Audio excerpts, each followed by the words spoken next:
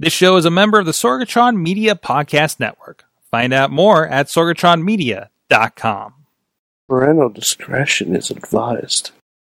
This show is brought to you by Slice on Broadway, supporting Pittsburgh podcasting with the perfect pepperoni pizza. SliceOnBroadway.com. IndieWrestling.us. Check out IWC, RWA, and more. And listeners like you, support this show at Patreon.com/Wrestling Mayhem Show. Just wait, just wait, just wait, just wait, just wait. Wait for the perfect time, then attack. Don't give up what you want, take it back. Wait for the perfect. Hey guys, it is the Wrestling Mayhem Show, 680 Tuesdays-ish that we've been talking about professionalized wrestling here. I'm Mike Sorg at Sorgatron on the Twitter here in the Sorgatron Media Studios in Pittsburgh, PA, and we got it all in studio. None of that guy in upstate New York telling us what wrestling's about this week. He'll be back with us next week. Mad Mike is on assignment, but with us, let's go down the line. First of all, he's still here. Ronnie Starks. We have not chased him away.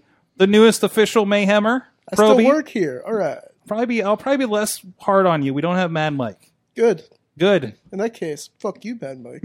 Oh no. Here it goes. It's starting hard. Wow. You're a little higher up the food chain now. Also with us I'm fired already. is cameraman Rob. Hello. He's back. It's been a while. It's been a while. Yes. I was trying to remember what the last time was. Probably like early this year or something. Yeah. You've been busy. This was a special Wednesday night edition. Uh-huh. You're fresh off of you shot Angel Gate for an pay-per-view with us this weekend. Somebody's calling me. Oh my God! What? Somebody's calling me. It's everywhere in the studio. That's really loud. I can't turn it off. It's on every device. I'm awake But now. yeah, shot Angel Gate last weekend and did a bunch of Northeast Wrestling. Yeah, I know last that's month. coming out. So that was kind of cool. We're seeing some shots from that. Yeah, They're pretty good. It's popping up on their little network there. I'm glad you're classing up the joint over there. Oh yeah, I tried. How many times have you filmed Jerry Lawler at this point? Lawler? I've only done Lawler like twice. Really? 2 or 3 times, or maybe like 3 times. Okay. But that's pretty fun because who he got to. He was in a match with Argos and Palace the one night, and then another night he got to slap around Dylan Bostic, which that's kind of his. It's always fun to see somebody slap around Dylan Bostic. Yeah. And then I think I forget who else. He teamed up with Pillman on one of the other shows. Pillman too. Jr. Yeah, Pillman Jr. So it was pretty fun. And also with us, our guest of honor tonight, Sam Adonis is joining us. International superstar. I can say that with no wink this time. Internationally infamous. There's that too. That is true too. Happy to be here once again. Thank you for having me. Thanks for joining us. Hang out on a Wednesday night on the Mayhem Show. I'm glad to, and I say that because I literally have to find out if you are in the country. Yeah, that's you know what's funny is my parents have that same problem. Yeah, I get texts and say, "Where are you?" And I can literally be at my house, or I could be in Mexico City. Yeah, or yeah. I could be in Japan. Again, they're really cool, and they've supported the whole thing. But that's just kind of how it is now. They know if they need something, there's about a 2 to 3 day window that they have to message me and set something up. Hey, Wednesday at 4 p.m. This has to be done, so they have to message you beforehand. So. There was a point where you were messaging me when I was in California this year, and I'm just like, why is he messaging me at this time of day or something, right? And I looked at your Instagram, I was like, oh, he's in Japan. Yeah. Well, it's tomorrow. I'm starting to become conscious of where I am time zone wise, and this is actually quite an important thing because you know better than anybody about times and the social media patterns. So, for example, last week I had to wake up, set an alarm for 5:30 in the morning so I could make sure that a post I put out was seen by all the evening commuters getting on the bullet trains in Japan. Wow. So now, it's a good problem to have. I'm international enough that, you have to think about these things. But I have wacky hours for wacky times. And then, you'll get a podcast or somebody needs an interview and, can you do 3 a.m. on Wednesday morning? And I'm like, okay, why not? So a lot of random hour alarms being sent these days. See, I have the problem when I'm on the West Coast. That's when I get I set up my calendar for the next month, and then everything's off by 3 hours. Yeah, I absolutely love the West Coast, and I just hate coming back from the West Coast because a 4-hour trip takes 8 hours of your day. Oh yeah. So it's never fun. It's always great while you're there, and then you're like, yep, this day's just gone. So awesome. I'm traveling a lot, having fun, but as of right now, for 2 more weeks, I'll be in Pittsburgh. Excellent. Well, I want to talk more about your travels here later in the show, but first, please, let's get all the business out of the way. First of all, thank you, everybody. On a special Wednesday night edition. Again, as I was talking to guys, keep an eye out. We might be bouncing around the schedule a little bit as we have some weird scheduling happening in September. But generally, we're here every Tuesday-ish, except for September, at 9 p.m. Eastern Time on Facebook Live, where you guys can join us in the chat, like our friend Alex Cars, who's actually out there on the West Coast right now, Dave Podner, and some other friends from the Mayhem Nation hanging out. And you can also get to WrestlingMayhemShow.com, where you can find links and subscribe to us in podcast and video form, or look us up on your favorite platform. Even ask your voice device, Google Home, Amazon Echo, Apple Air HomePod. I keep forgetting the name. I want to say the EarPods or whatever. But ask it to listen to Wrestling Mayhem Show, and you can listen to Wrestling Mayhem Show with your voice. Also, here it's up at that email address. Good times. Good times at WrestlingMayhemShow.com. Rob, you're rusty. I was going to say, I forgot. I never. No, you never got it right to begin with. Yeah, He's too busy sexting. The new guy got it. Yeah. I'm trying to.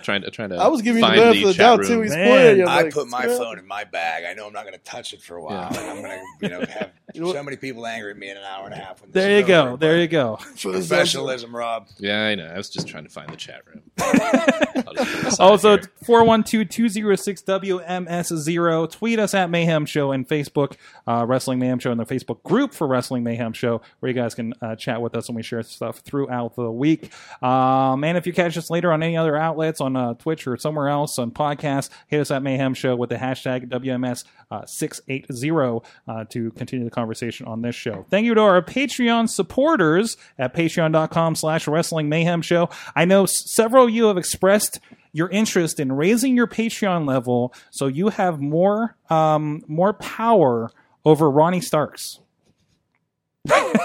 He's just shaking his. Can they Patreon me?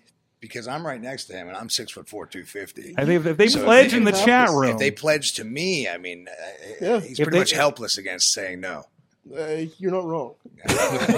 So if you pledge in the chat room, I will up my PayPal. pledge. If you do X to Ronnie, we will pass that on to Sam. But thank you to our... Within the laws of the state of Pennsylvania. Yeah, remember, we do have a giant window and cops frequently going by. So, and a taco stand watching this whole thing. So you're relatively safe. Relatively, unless he drags me in the back room, then I'm not too relatively safe. Yeah. That's true. But we don't have cameras back there, so what's the point? Thank you to our friends, fan of the show, $1 level, our friend Bo Diggity! Woo! Ed Burke, Bobby F. J. Town, Tina Keys, and Team Hammer Fist, and our friends at the Pocky Club, $5 level, Bradley Ruthers, Doc Remedy, Dave Podner, Kyle Turner, and Daniel Towery. And at the Pizza Club $10 level, at the $13 level is Ryan Clark. You okay over there? My head's about to explode. You're like one of those fast talkers that So gets much paid. math. to Oh, do that's a the only way I insurance can get commercial. through this, or we'll be here 20 minutes before we start talking about wrestling. And our friends at the Manager $20 level, the Grand Masters of Ronnie Starks, is our friends at Occupy Pro Wrestling. So thank you so much. Everybody support the show, and you guys support the show too at patreon.com/Wrestling Mayhem Show. And we do special after darks with that. Usually we ask a couple questions off the books with our guests, the things that we don't want to get out there. And we might have extra things with Sam here tonight. I'm sure some of the extra special stories he could tell us. We'll I'm find a bit out. worried here because you have so many different connections with Twitch and every other little thing going on. We are I don't know where the cameras are. I'm like afraid to go to the bathroom in here. I feel like you have somebody sponsoring everybody's toilet break, So I'm kind of Hey, don't think. Hey, there was Mayhem Poop House. That was a concept that we were Ew. considering at one time. And I've been around a lot of people that are into some pretty strange things. So nothing would surprise me what people are willing to pay for. Definitely world traveled. Well, let's get into the news for this week. The biggest thing this week in our world of too much wrestling, I'm really worried about what we're going to do when we have Tuesday nights problems when there's I don't know, 3 wrestling shows on Wednesday nights now. Because you're not hitting that end of the wrestling cycle there. Yeah, it's like, Yeah. we still got Wednesday. Yeah, we still It's got gonna be Wednesday. live. Like when is our break? Thursdays now. Yeah. Thursday no wrestling Thursdays. You know, Except WrestleX Southside Pittsburgh. Maybe. Oh, that's Oh, yeah. right. You have no competition when that No, happens. Just because that's what I'm busy on other days of the week. Thursday's the only night where I can. It's the only night you're free. Yeah. and us too, because we're too busy watching all of the wrestling. Exactly. Yes. But anyways, In that vein, this weekend, holy crap, it's already here. The AEW All Out pay-per-view is coming up, and apparently, some may call it counter-programming. That's debatable. WWE UK is happening, TakeOver, this weekend. I think it's the second or third one they've done of these. I think it's this. Yeah, as far as the UK specific ones, right? On top of that, I mean, I know we have like 2 wrestling shows here in Pittsburgh because it's Saturday, and there's just going to be wrestling in Pittsburgh. And although what's nice though is, and like we were talking about time differences, is like that takeover's that's going to be in the middle of the day. Isn't so it? Technically, it's like 3 to 5. Yeah, it's like 3 o'clock. So I can sit down at 3 o'clock, then I will because I'm doing like 2 gigs that day. But if I was a non-busy sort, I would be sitting down with my hot pockets at 3 p.m. and watching UK Takeover, and then at 7 or 8 we're going all out. So really, that's your wrestling day, wrestling day Saturday. Plus, I think like isn't GCW doing a big show or something that day, and all these other promotions. So but this is kind of, I think this is. Are we hitting peak wrestle at this point? I mean, I don't know. It'd be nice to actually be able to watch some of those shows. I know, right? But we're not. Yeah, we've got RWA on. Yeah, we got Saturday. RWA. Yeah. A lot of friends are at KSWA that night too. So it's like no matter what's on, it's like we're catching it kind of after the fact. Yeah. Well, my Saturdays are busted for the rest of the year. But it is kind of interesting that all that stuff is kind of falling on the same day and everything. But I mean, it's I think that's just the days that they have for it. I am not caught up on UK yet. And it sounds like it sounds like there's great stuff happening there, but you can only digest so much of this. Because I like it when I pop in. Because I think I mentioned before how it's like I'm not as familiar with like the roster and stuff to where it's like, oh, it's all new, it's all new to me. It's like there's nobody I'm tired of seeing yet or anything like that. It's like I think we might have mentioned on a previous show that like, oh, okay, if you were watching something like WWE Main Event, and you see it's like, oh, Roman Reigns, and then somebody who is clearly, oh, I know that's a, that's a job guy, that he's fighting. It's like there's no suspense, no. What is WWE Main Event? Is that a TV show now? It is still. It's syndicated somewhere. Is Superstar still on? Superstars is not. Okay, I believe. But Main Event has job matches. It does, sort of. It's more like there's a story. Like that's where you see, like Tyler Breeze might win a match. Yeah, and it's like there's been this hot Sarah Logan and Dana Brooke feud going on down there right now. So it's kind of under the radar, sort of. Yeah. So it's like, oh, okay, this is enjoyable because it's not eating up every segment of but every it's still show. Like those two week. matches of like EC3's been on it, and we've all been like, well, where the hell is he on TV? Somebody's super freaking talented. In the last 2 months, I've actually watched more wrestling than I have in probably 5 years. I've managed to watch one match a day, and everything has been before, let's say, 1999. So, so watching wrestling now for me isn't really the same thing. I don't know. I can't watch it. I don't know. I look at too what's the word? Analytical, yeah, exactly. I when certain points of view, the fan dies inside you, and most of the guys on TV I know and am friends with forever. I'd rather work with them and see what they got and be in the situation with them.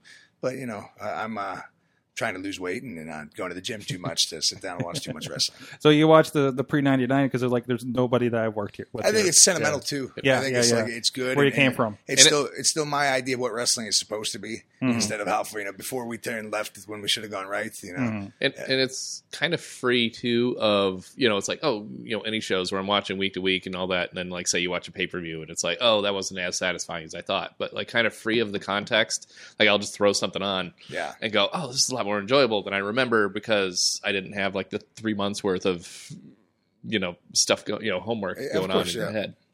Yeah, I don't know. I think a lot of the wrestlers get to that point, when you do it so much, especially like you said, there is so much out there right now. It's on every minute of every day somewhere. And it almost feels like with DVR and YouTube, there's so much content, but I still think very few people watch everything in its entirety. I think people watch, if there's 8 hours of wrestling on Saturday with AEW and with NXT UK or whatever, I think the average anybody's going to watch is, let's say, cumulatively, maybe 1.5, 2 hours of wrestling. People will probably stay tuned into the AEW pay-per-view because they're doing really good business. They're hot right now and it's fresh. People are wanting to see it. But, I think a lot of people, they wait till those Twitter critics come out and then they say, oh, I heard that was good. Let's watch that. Or it might take somebody 5 to 6 days to watch a 3-hour show. There's this, like, I'm getting wrestling FOMO because, I want to watch the NXT stuff or the UK stuff. I want to check out what Ring of Honor. I can't, like, we know some people there, right? I want to see what Shane Taylor's doing. Like, I see his tweets. It looks like he's ripping it up and I want to see it in action, right? But it's just impossible. Like, you have to make your choices. And I think the normal wrestling fan, is I'm gonna watch this NXT on Wednesday, and that's probably going to be the only wrestling I watch, or whatever the case may be. And people will make their choices. Yeah, and it seems like more like, okay, like the big thing again, like talking 20 years ago, it's like, oh, you had Raw and Nitro at the same time. Which one are you going to watch? And it's like, but now it's like you can theoretically watch everything.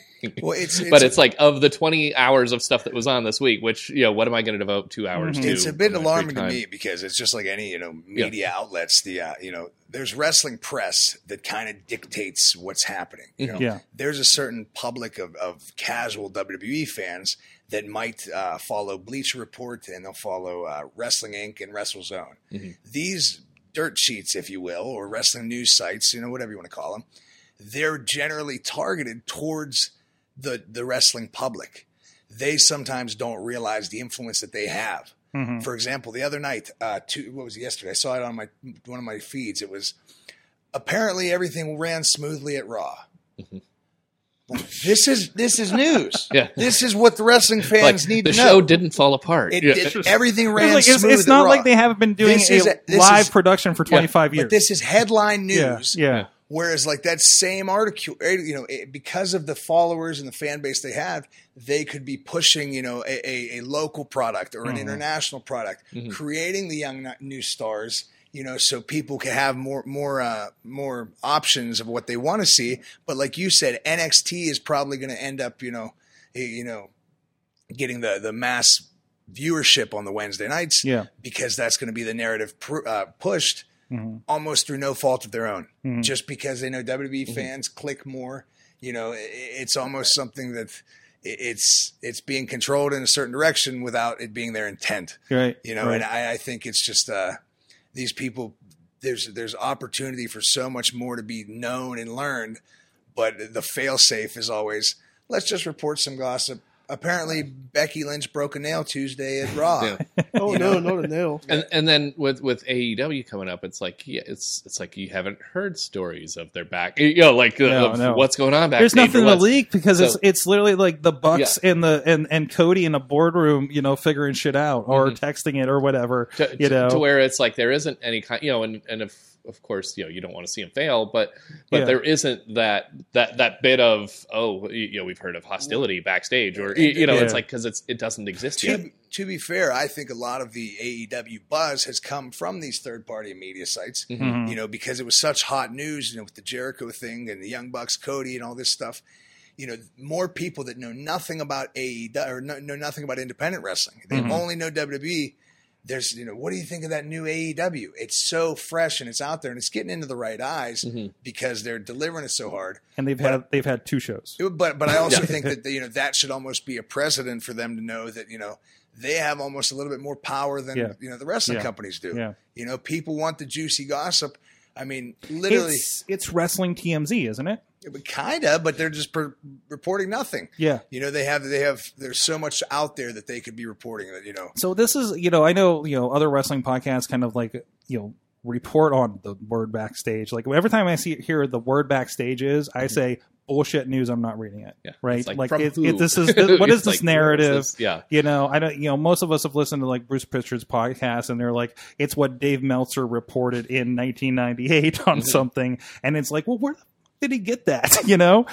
Who was he talking to? It was me, Vince, and this guy in the room. Nobody would have known, even if that did happen, right? And it's just it kind of like shows. And Eric Bischoff's podcast does the same thing. It kind of shows that kind of this veil that happens, and these guys make up these stories, and there's no way to prove it because it's not real news. It's fake news about a predetermined sport. Where's your news with it, right? Unless it is something like legitimate about an injury or so-and-so signed a contract over here. You know, there's nothing solid. I think, you know, I hate to use the cliche term, you know, because it probably will rub people the wrong way, but they talk about the term fake news. Yeah. You know, these companies came out in 2000 or 2001 when the Monday Night Wars were hot, and there actually wasn't access. You couldn't just follow someone's Instagram to see what's happening. You know, you needed to wait and hear this gossip. Well, then these companies have been around for 30 years. You know, and now they're struggling to make struggling to survive or get clicks or whatever they need to. They need to report to what you call, fake news, allegedly, which is just stuff that's going to get, make you think you're reading something when you're reading nothing at all. I know that more people will listen to this podcast if we talk about those subjects, and I refuse to do it. But what's funny is, like you said, it's like, oh, it can't be proven. But then when you get like the people that are like, there were only two people in that room and neither of us do it, where it gets disproven, and then people don't want to believe that it's, that it didn't happen either. And these are the same people that I think somebody just, these are the same people that believe in the second Ultimate Warrior because the first one died, and somebody was just asking about, was there a second Kane at some point, and not like that one. And I was just like, no, it's been Glenn Jacobs the whole time. I don't know where you got this from. It's so weird because you can't prove it because it's wrestling. Like there's already that air around it that you can't disprove. It just drives me nuts as a performer and somebody that cares so much about it to know that, there's power being left with people that are so careless with their power. And there's so many young guys that deserve opportunity and options, and people could be pushed through these same media sources. When you don't have anything better to write than Raw apparently went fine on Monday. Everything was smooth. There was no backstage blowouts. The catering stayed warm all night, and they didn't run out of Diet Pepsi. It's like all there is to talk about is stuff that has nothing to do with the show. If that's so important to wrestling fans, you can't tell me they wouldn't be interested about some young kid from Chicago that's busting his ass and who deserves a break, and say, hey, this guy talks about his inspiration. Let's listen to him. Look at him. Yeah. We wanted to report to you about Raw. Normally Mondays we cover what happened at Raw. Apparently it was pretty boring this week. So let's talk about this. I want to start a kayfabe news just for like the local indies, or something like that. At least it bring more attention to them, right? In the long run, why not? Yeah, it's worth a shot. So. I don't know, but in AEW is kind of an interesting thing because one thing I kind of realized, like I said, they've had 2 official shows, right? And everything has been built on these sold out shows. Everything has been built on they're getting their red carpet treatments with TNT and everything, but they were getting these sold out shows before that, and it's more or less been run on their YouTube channels. That base that they've had in there has translated into 10,000 butts in seats. And I think that's a metric that I think is something important to look at. Obviously, NWA kind of doing the same thing. I think they have some regional stuff with Pro Wrestling out of Hollywood or something like that. But it's kind of an interesting. It's an interesting analysis, I think, to look at for promotion in general, right? I mean, you as a performer, I know I see you on the social media, like you were talking about, making sure you're there for the, bullet train in Japan. I think something, one thing that I look at in my personal perspective, I'm a little bit insane. A lot of people like that. A lot of people hate that. But I'm still a firm believer that, not everybody lives in these wrestling bubbles that we live in. We have our associations with our friends and our Facebook and our Twitter. And in our life, wrestling seems relevant. But a lot of people in the outside real world don't even know that WCW doesn't still exist. They might remember Rock, Austin, Goldberg, and Sting is all they know about pro wrestling. And it's one of those things where right now social media it's such a, pivotal point in history where YouTube is becoming the same, if not more important than cable. I look at with social media and what I do as far as to sell myself, I am using it in a capacity where you don't need to be reliant on a wrestling contract.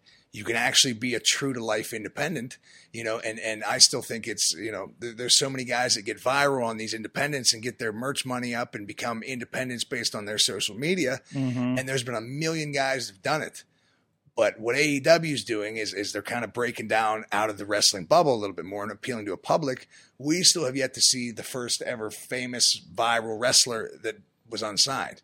it still hasn't been done. You know, there's still, how do you know that, let's say, you know, I don't know if you guys are familiar with Donnie Baker or Khalil Muscle, these YouTube famous characters that have their, you know, they're not wrestlers. They're, you know, performers making a ton of money based on YouTube. So like Superhuman, or we just had, who was the guy that was just at Rise? Jim Sterling. Or Pittsburgh Dad, you know, yeah. These guys have such a market and a fan base just through their YouTube accounts that, you know, even though somebody might be famous in the wrestling bubble, it still hasn't been brought to the attention of a YouTube public to its fullest capacity. So, you know, hopefully AEW is doing that right now, you know, and who's to say that another wrestler doesn't come up and make that a thing. That YouTube, so your YouTube kind of analysis, it's so interesting because there are these like super, like, are you aware of like VidCon and promotions like that? It's basically, VidCon is like the YouTube stars conference, you know, like we go to Wizard World to go meet, to go meet, you know. Exactly. I know exactly what you're talking about. Yeah. So it's like that for like, you know, David goes as a signing or something. Yeah, you know? yeah, of course. You know, or Pittsburgh Dad, you know, ideally would be at something like that with his fan base. So, I mean, there's like, you look at that YouTube stardom and like there's this huge division and we don't know, like, versus you can switch channel and see what's popular on CBS and that fan base.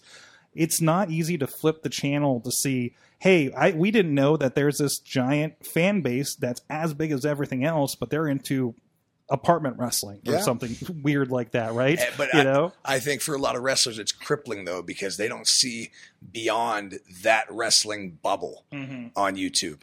You know, and that's the market they look for. That's the people they're trying to expand to. And let's say, for instance, if you have a video, you know, and every video you hit gets 200,000 likes, you know, that's a major difference than, you know, Chocolate Rain getting 580 billion likes or whatever. So I don't know if you're the one that told me this before. So it's what can you do that's going to appeal to more than just wrestling fans, exactly, right? And that's me as a performer. I get angry about it. Me as a wrestling enthusiast, I get angry about it. Me as a historian, I get angry about it because, again, your general John Q public doesn't like wrestling like the people we're associated with. No. So when young wrestlers are going out there trying to do the latest cool thing to go viral in the wrestling world and get their tweets and get put over in this market, that might not be the best thing for their career. Whereas some kid that might not do any, you know, high spots at all cuts the best damn promo since, you know, Randy Savage or Hulk Hogan. That guy might, you know, he could be a laughing stock of the independent wrestling group. But if he were to know to expand his horizons beyond the independent wrestling community, he could be a bigger damn star than anybody in the indie wrestling community. And it's just, for me, it's kind of frustrating because I think, like, come on, guys, quit playing by the rules. Get out of your ass. You know what I mean? This could be, everybody could make more money, expand to a larger market. And, you know, wrestling would be even hotter if you didn't appeal to wrestling fans, appeal to the masses. And that's like, that's like you were saying. It's like if that's all you're looking to, I just want to make that group happy. It's like there's your ceiling right there, you know. But you've got to take kind of your personal preferences and stuff out of it too. You know, if it is like, oh, how am I going to get the biggest crowd that I'm going to get? You know, and that's kind of like we were, you know, kind of mentioned like, okay, AEW show is starting up on TNT, and it's a different landscape than 20 years ago when WCW was on. So it's like, how are you going to appeal like to that TNT audience that's watching everything other than wrestling on TNT? And this is something like, you know, there's certain guys out there, and I'm not going to mention names because I have enough heat with enough people, but there's guys out there that in the wrestling bubble, in the wrestling community, you know, with your 18 to 35, you know, friendless nerds or whoever like wrestling, in their world, that guy's a tough guy because they saw him booked like that at XYZ indie company in Chicago and then XYZ indie company over here and there. But when you have, you know, a general public sitting on a couch on a Wednesday night flipping through the channels, and dad just got out of the factory, mom's, you know, been doing her job all day, the kids are outside wrestling and playing around, you know, these people want to watch professional wrestling and see big bad dudes kick the crap out of each other.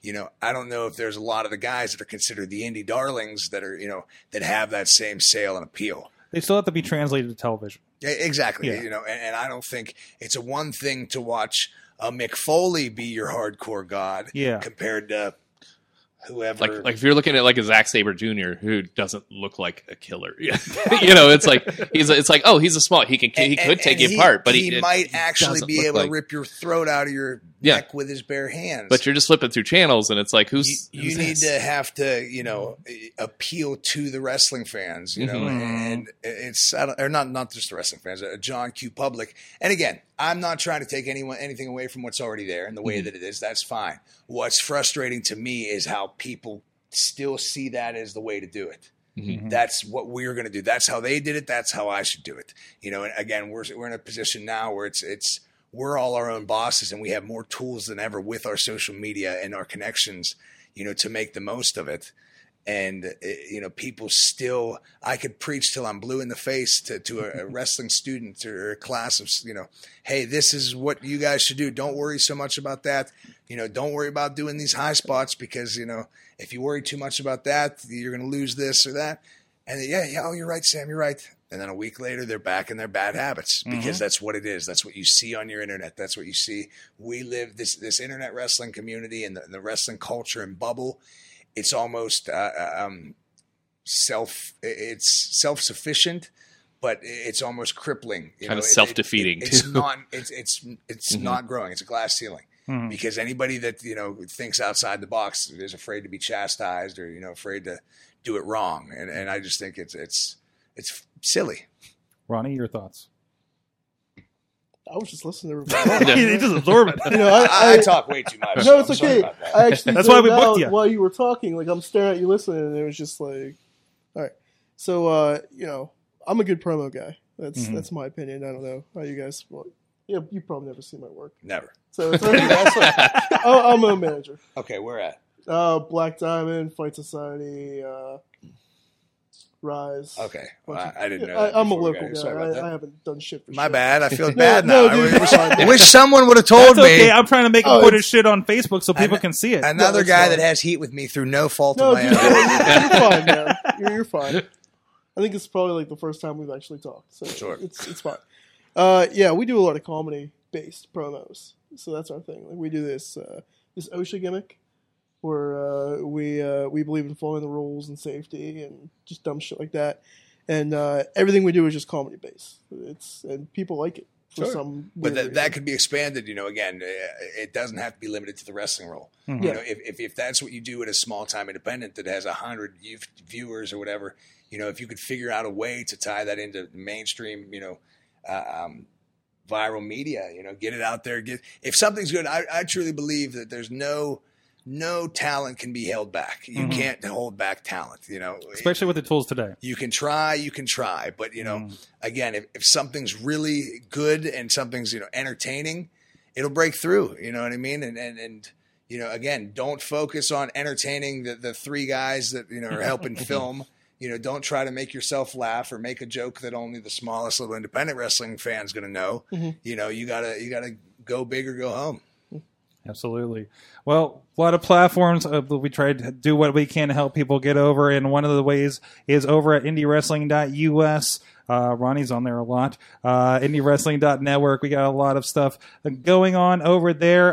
The latest, of course, Rise Wrestling, which Ronnie was part of that too, as well as Stomp Out Cancer and a lot of other great shows over there from the Renegade Wrestling Alliance, from the Black Diamond Wrestling, and of course some fun stuff like, hey, sometimes we get some people on that couch to talk about ECW.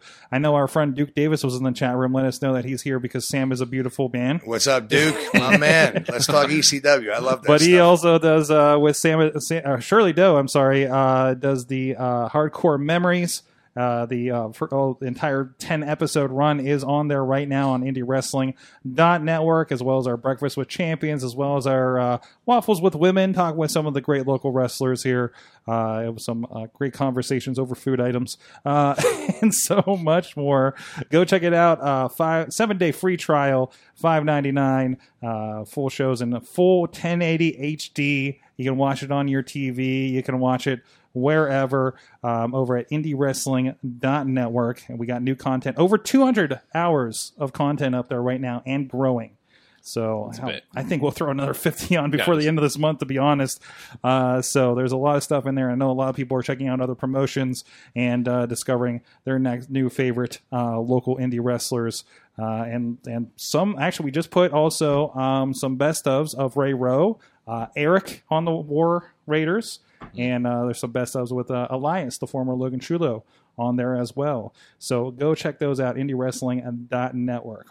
All right. Well, Sam Adonis, you have been, like I said, world travel, but also doing some interesting things here local, including I often mentioned, I think I just said on the show last week how Caristica was in the news, and it's like, hey, that guy was across the street doing a wrestling show, and you're the one that was behind that, of course, that brainchild. But also, you're doing a fun thing. I don't think we've had you on since we've talked about WrestleRex. You've had 2 editions of that down at Wrestling in the City in the South Side, which is, those that don't know, like the biggest party point probably of the city, right? Yeah, that would be the best way to explain it. And again, that's probably my fondest memories of growing up in the city. When I was about 18, I started doing security down that way. And I was working at the Rex Theater. I basically cut my teeth in the city there and, made a lot of good connections and good people before I went on to travel the world.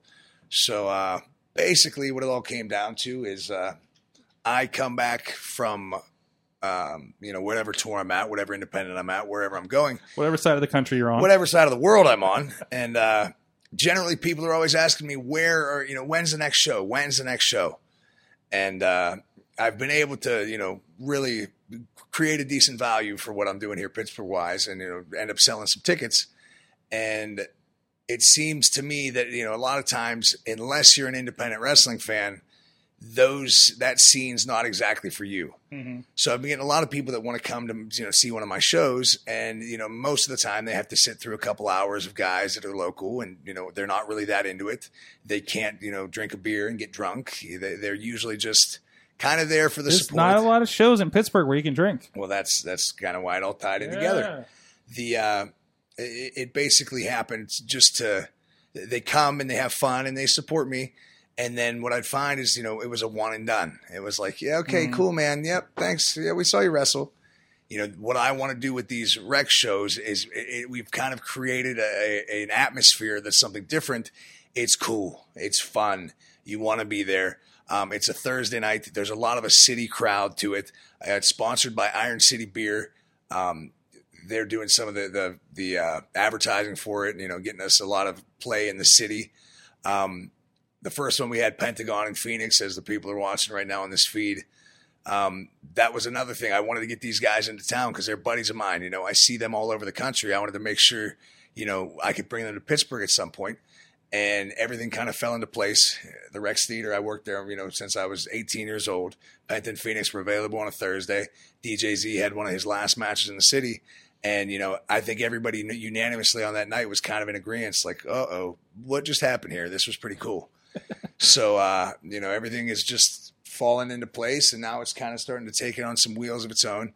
One thing, I don't really have any desire to run a professional wrestling company. I don't really like the whole I need to book angles and all this, Which is a really fun thing to say for somebody who's done at least 3 wrestling shows the last year. Yeah, but it's different. I was gonna say it's like he comes home, he gets bored, and that's exactly what happens. And he says, "Here we go again." Yeah. At the same time, it's one of those things where, like, I take great pride in being from Pittsburgh, and like, I also go out there and I see so many guys that aren't readily seen by a Pittsburgh independent scene. Mm-hmm. I have my friends I want to take care of. I know how to do it. I want to bring a product here that's just cool and fun and different. I don't want to open a wrestling school. I don't want to compete with the local wrestling crews. But if it means that for my friends, my family, my people that want to see Sam Adonis, it's a pretty parallel universe, a pretty accurate event, if you will, for my style of wrestling. So I'm able to bring some outside guys in, some guys that wouldn't normally get to Pittsburgh, and it's more or less just a big party. It's fun, These shows, I don't really know when the next one's going to be after October 24th, but again, it's like I don't know. It's like an all-star show. It's just, who can we get to come to this one? It'll be fun. I think it's a lot like the old school ECW vibes. Like, what's going to happen next time? I don't know what's going to happen next time. I can get a phone call on Wednesday night before, and, who knows? Who knows going to show up, That's kind of what's neat about it. But we're doing Thursday nights. I have 8 billion connections with everybody in the damn business, So, like, there's people that want to get on. There's people that, will be on. But it's just something fun and something different to play with. And it's also an opportunity, to let some of the local guys, get in there with guys they normally wouldn't. Get them in there and, tangle. The next one has Hijo de L.A. Park, who's, clearly L.A. Park's on the show, but his son's on it. He'll be wrestling with Facade and Lee Moriarty.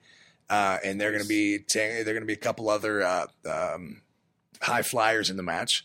But it's one of those things where, Lee's one of these guys with unlimited possibility. He can do so much. Just had a great match with Chase Owens of New Japan. But all it takes is, being in the right position with the right time. And just because my vision's a little bit different, who's to say what he can learn or, pick up from being in the ring with La Parca's son. Yeah. It could be big, So it's just something fun, different. I don't want it to be anything, more than just a house show every couple of months with some of the best talent on the planet. There's not going to be belts. There's not going to be storylines, bookings.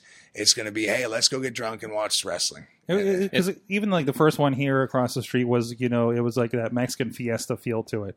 You're bringing that with kind of the bar crowd. If you guys didn't see the visuals, like there are no seats, there are no guardrails. When we were doing cameras, like we were with the crowd. Beer in hand. Beer in hand.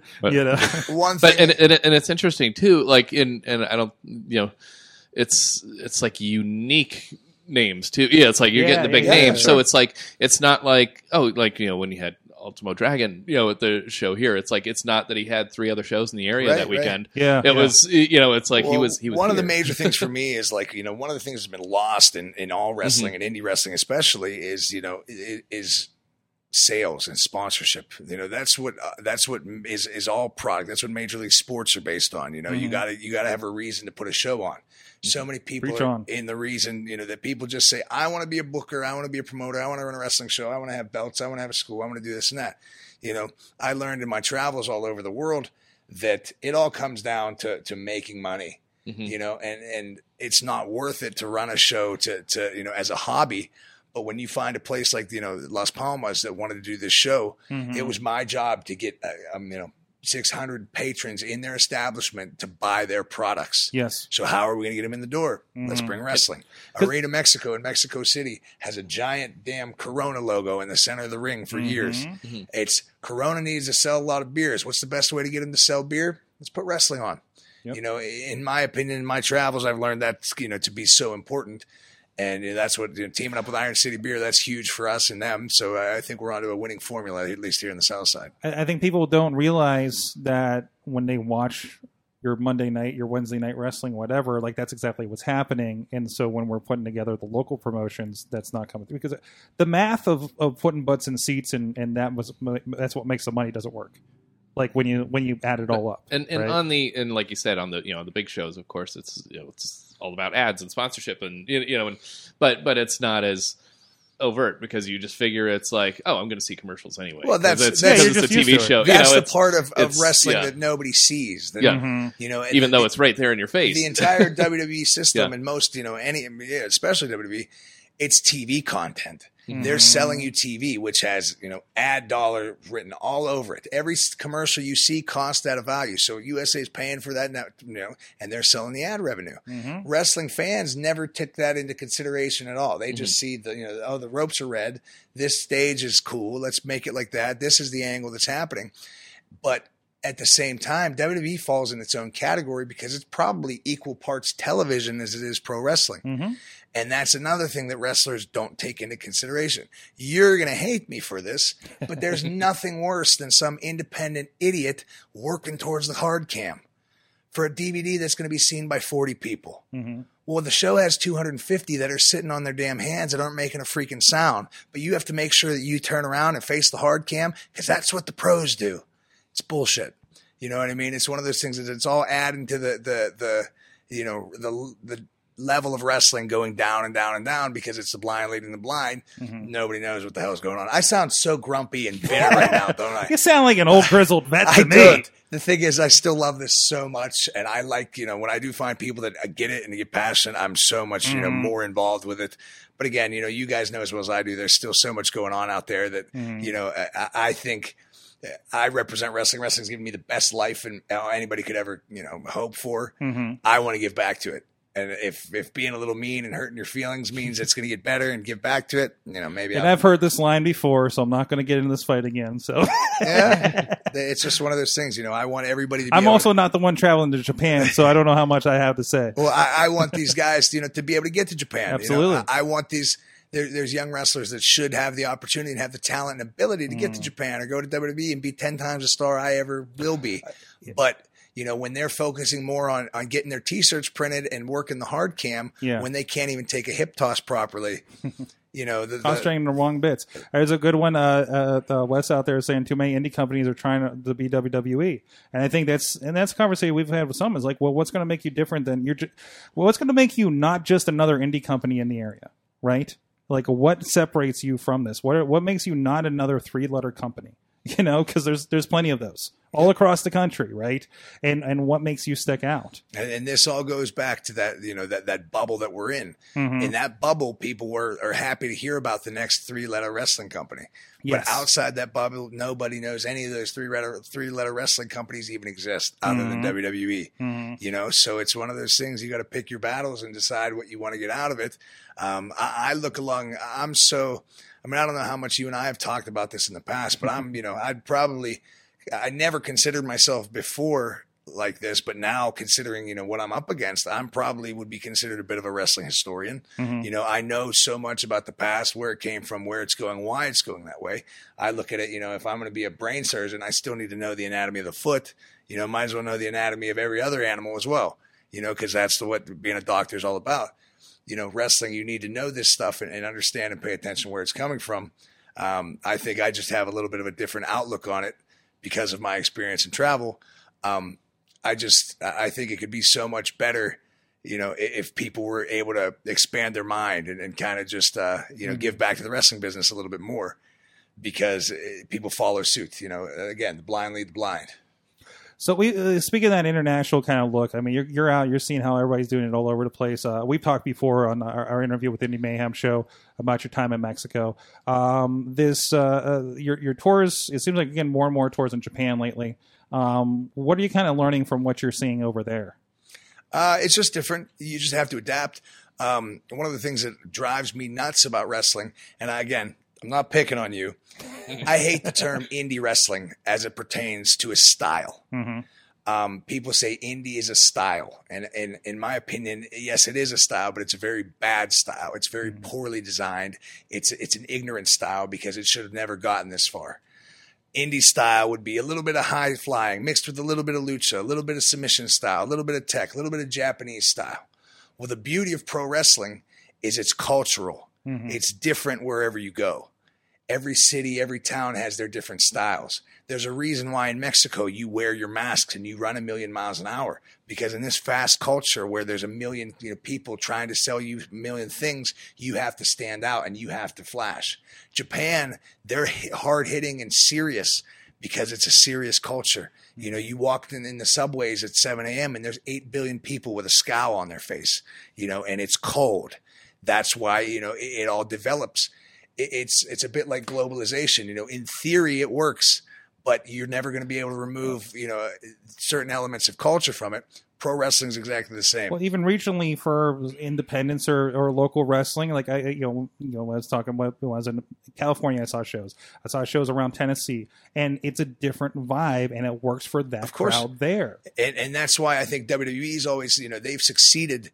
They're the ones that won the war because they were the New York City vibe. Yeah, which is why they had to come out with the most appeal to everybody. They had to have everybody's watching TV from LA or New York. Exactly. The Tonight Show, and the late night, whatever. When you had the Garden, you had higher expectations. So you said, whereas championship wrestling from Florida, you know, these people didn't, if old farmers in Jacksonville, Florida, they didn't mind sitting for 3 hours and watching the guys wrestle on the floor and getting a real, you know, technical style, you know, and slow paced, because that's what the slow life enjoyed.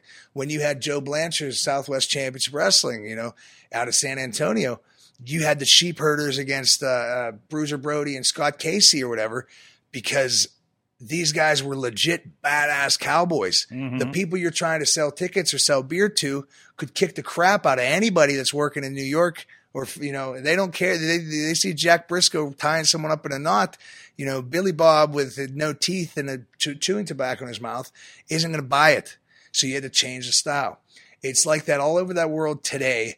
And that's why, you know, in my opinion, it's great to travel. It's great to learn. It's great to adapt. But I don't think it's, you know, I think indie style is crippling. It's not good. It's not, you know, you kind of lose some of the intangibles of the style when you bring it to one side. And I think that, you know, certain things that work in other areas kind of look stupid in your area. So I just want to boil that down a little bit, because I haven't been part of the conversation talking about this indie style, other than like, I feel like that Ring of Honor style, you know, versus this style, or like the company style, you know.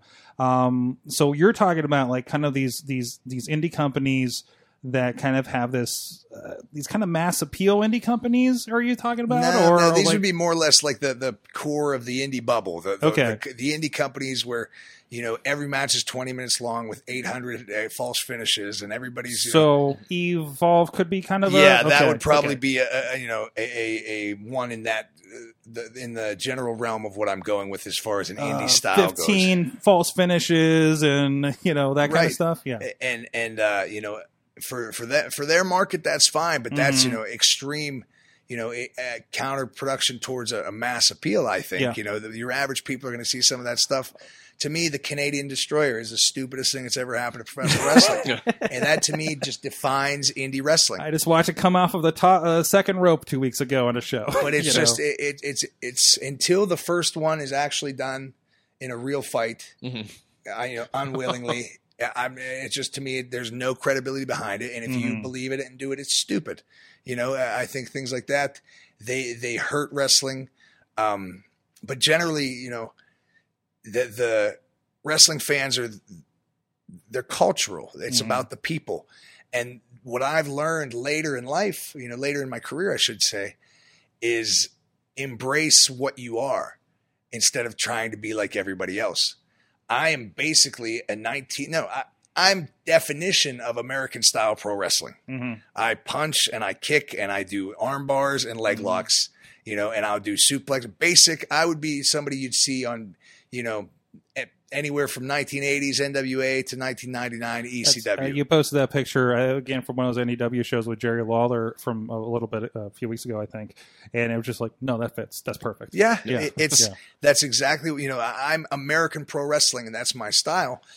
But that's what gets me work. Yeah, and that's what's insane. How many people ask me, Sam, how do I get booked in Mexico? How do I get booked in Japan? Look, here's my videos of me doing lucha stuff. Here's my video of me doing strong style. Well, they already have 800 guys better than you doing it like you do it. You know, so like, just don't be like, oh, well, I can do everything that guy's doing. Oh, well, we already got that guy doing everything. We don't need. They like me being a classic American style heel, and I come over and I embrace that, and I do American things, and it's, oh, he's American style. But now American style is being lost. You know, we were always the forerunners. We were the ones that the rest of the world looked at for, you know, the wrestling style, and, you know, every territory was based off American wrestling. Now American wrestling is becoming a hybrid of the Japanese, American, and Mexican. And now we're losing our identity. And that's why I think just generally there's not like a strong classic style American pro wrestling company out there. It'll be interesting to see what happens in evolution as we, you know, those barriers break down between all those, right? So plenty more I want to get into with you. We're having a couple of questions running in from the chat room, guys. I'm going to hold on to that for just a minute here. But in the meantime, I want to throw out to our sponsors, our friends Slice on Broadway, supporting Pittsburgh podcasting with the perfect pepperoni pizza. And hey, I know a lot of you guys are from all over the country here, maybe internationally with the appeal with Sam, since he's getting the Bullet Train crowd. It's too early for them. It's too early for them? Okay, we'll repost at what, 5 a.m.? Is that the prime time? 5 a.m. We'll get you guys. You're going to make me change my podcast strategy now. But hey, maybe if you're in Japan and you find a Broadway Avenue, take a picture of that. Hit up our friends at PGH_slice on the Twitter and tell them you want to slice on your Broadway. They started with one location. They're up to 4 all around and outside the city right now. Let's help them grow even more. So check them out, sliceonbroadway.com. Our good friends supporting the show. We'll be back with a big question after this from Katie. Sidekick Media Services. We are your sidekick in business for social media, video production, and more. Find out more at sidekickmediaservices.com. Guys, we are back. It is the Wrestling Mayhem Show. We're still back here. Sam Adonis is in the chat room. We got him some water. And I'm pissed off. And he's pissed off. He's pissed off, and he's Wrestling. pissing off the entire internet. No, I love everybody, and I'm a happy person. Yeah, we got him a hug. Well, we offered him a hug. Yeah, Yeah. It's the thought that It is the thought that He counts. shut it down, man. He shut it down. Ronnie Starks is here, just absorbing information. I am. That's all I'm doing is listening, man. Cameraman Rob is here. hello. Just thinking about how he's going to film that next show. Yeah, Yep. I haven't been to RWA for a while. Well, they haven't had a show for like 2 months. No, 'cause they took July do a off. long break over the. I was just saying, I was actually your mind at the should last be at show. ease because Yeah. everybody on the show will work the hard cam, Yeah, even if they shouldn't, even if they don't know how to do a drop toe hold. Well, the good news is They the will crowd's work the on hard every cam. side. So There you the go. secret Although- is we put the crowd on the hard cam although those, side, right? like I said, I did those Yeah. ballpark shows though for Northeast, and that was kind of interesting because, of course, they're selling to the crowd, and the entire crowd's on that side. Yeah, Meanwhile, yeah. they've got the hard cam, on the back, so it's like you're looking at backs, and it's like on one hand, it's like you want it to look good, but on the other, it's like okay, I understand the whole point of having that big of a crowd is to show. Well, here's It's another. an interesting back and forth. Well, Yeah, here's it's- another little yeah. way, I look at it is, years ago before wrestling was all about TV and whatnot, Mm-hmm. in the 60s, the guys, there was no hard cam. Right. They worked for the corner, give the guys taking pictures on the camera in the corner. Yeah. Mm-hmm. Bill Apter, these guys, but they never could drop their guard for a second. That's Mm-hmm. when, that's whenever you told your stories. That's how you defined who you were. Mm-hmm. That's why these classic shots from the 70s of somebody walking across the ring, tells a story. Mm-hmm. Picture's worth 1,000 words. Mhm. And that's to me is what makes a good wrestler. If now there's guys that do the best moves ever, but in between the moves, if you take a picture, it's just a guy looking at the deer in the headlights. Hey, we're throwing out the format. We're taking questions for Sam Adonis here. And because he's a wealth of information. This is amazing. And we had one. Let me see if I can pull up from Don out there. He asked, Sam, would you go to WWE NXT? Oh, 100%. They just have to pay me what I need to be paid. Yeah. Yeah, I've had a contract with WWE in 2011. I was an FCW system. Or I'm related. I'm actually related to a guy that works there. So I don't know. I'm on pretty good terms with him. What? Yeah. I don't like to talk You about don't it. say. But there's no one else there named Adonis. That's crazy. I'd definitely be up for it. But again, it's I'm at a decent point in my career. It's all about just going where the money is. The one thing that I run into, I was talking to somebody a few years ago about a contract opportunity, and I was under contract with CMLL. And a lot of times from an independent level, these guys can go do tryouts and stuff. But I've actually been able to be full time with another company. I can't do tryout. I can't go and come do TV as an extra, because if my boss hears I'm not being loyal, then bye all Japan just for an opportunity. So I'm sure there's plenty of other things on the horizon, but right now I'm happy working for All Japan Pro Wrestling. Awesome. Let's see. We got one. Duke Davis. He says, what would you advise guys trying to get out of the indie bubble? Find some media, some form of media, or find hashtags that have nothing to do with wrestling. You'll see somebody on their social media market, and they'll finish their promo with hashtag indie wrestling, hashtag Ring of Honor, hashtag NXT, hashtag AEW, hashtag it. And there's only 20 hashtags that everybody in the wrestling business uses. But find some hashtag that is a different market, and use your wrestling promo and get that hashtag involved. Like Ronnie with the MT OSHA thing, like he should just be tagging every safety company term there is out there. I thought you were talking about MTO from Sheets. I got No, that's kind of the mashup. Okay. Well, the one guy's name is Dan Sandwich, so it kind of came around. But I mean, exactly, you know right? Best in the Vein. Who? Napoleon. Yeah, very well. Yeah. He's in our group. Good dude. We had maybe something to that about. I feel like somebody's asking your thoughts on characters in the WWE now and the Fiend in particular. I feel like that's somebody that's kind of addressing a whole nother. Are you aware of what Bray Wyatt's been doing? Yeah, I saw it. I think it's fantastic. It's cool. It feel like it's addressing a whole nother audience at that point, right? I think it's just a breath of fresh air because it's done well. Mm-hmm. I think it's something that it seems like it has depth. I think a lot of wrestlers don't even realize they have no depth in their character. Mm-hmm. Good wrestler. I always say that you could close your eyes, or if I said to you, imagine Macho Man Randy Savage comparing soup labels at the store. You can imagine it. You've never seen it. And you'd watch it. Exactly. But definitely watch it. There was so much depth in the character that you can visualize it. If you say, imagine The Rock, going shoe shopping, you can see it happening. WWE never needed to film it, but there's so much depth to that character. You could do it. Now somebody has a character and a character falls short with a picture, hey, this guy wears this on his head. What's his character? Who are they as a person? Mm-hmm. I think this Fiend, and I think, Bray, he was one that was a decent friend of mine when I had a contract down there. I'm not going to say he's my best buddy and all that. I don't want anyone to, misinterpret that. But, he always had a good head on his shoulders, a good heart. He was a nice guy, and he worked harder than everybody. Mm-hmm. He had his head in it. He was constantly coming up with new ideas and coming up with new things, and you could tell that he was a wrestling guy. And that's what I like, is you could tell that, coming from a family, if, anybody of those legacy guys that their family's in the WWE and gets them the job or whatever, the smallest percentile even like it, let alone get it, And I would say now 90% of the wrestlers, 99% of the wrestlers, 100% of the wrestlers like it. Very 1% of them get it, and that's that 1% that's actually doing well. I think, in the legacy wrestling world of WWE with the legends, kids and stuff, that's even harder to find. So I think that's why he's found his success with Bray Wyatt before and now as the Fiend. So and like you're talking too about like kind of working outside the fan base too. It's like, oh, I've got friends that are like into horror movies that don't watch wrestling. Then it's like, oh, you could show that character and kind of the weird shit that goes along with it. Like it's a door in the kid show stuff to where it's like, oh, you could get somebody to watch that wouldn't typically watch. Kind of on wrestling. That line from the chat, Jen Carlins is saying absolutely terrifying to her 9-year-old live. On the other side, Tina up there in Washington says Junior loves it. He wants to know more about Tom Savini's work because, of course, most of that stuff has been done. I think the initial Funhouse filmings in the mass and everything. Yeah, so it's done got that as far as we're concerned. Yeah, that kind of local flair to it, those ties. You know. So, that's pretty cool. Tell the kid to watch Little Night of Living Dead. Those franchises. There you go. You want to learn something about Tom Savini and George A. Romero? Kid, just look at the Dust Till Dawn. If you want to see, what was his name in there? He had the pistol on his crotch. Oh, it was like Sex Machine. Sex or Machine. Like that. Yeah. He was in, are we allowed to talk to the kid about Sex Machine? Yeah, that's the next thing.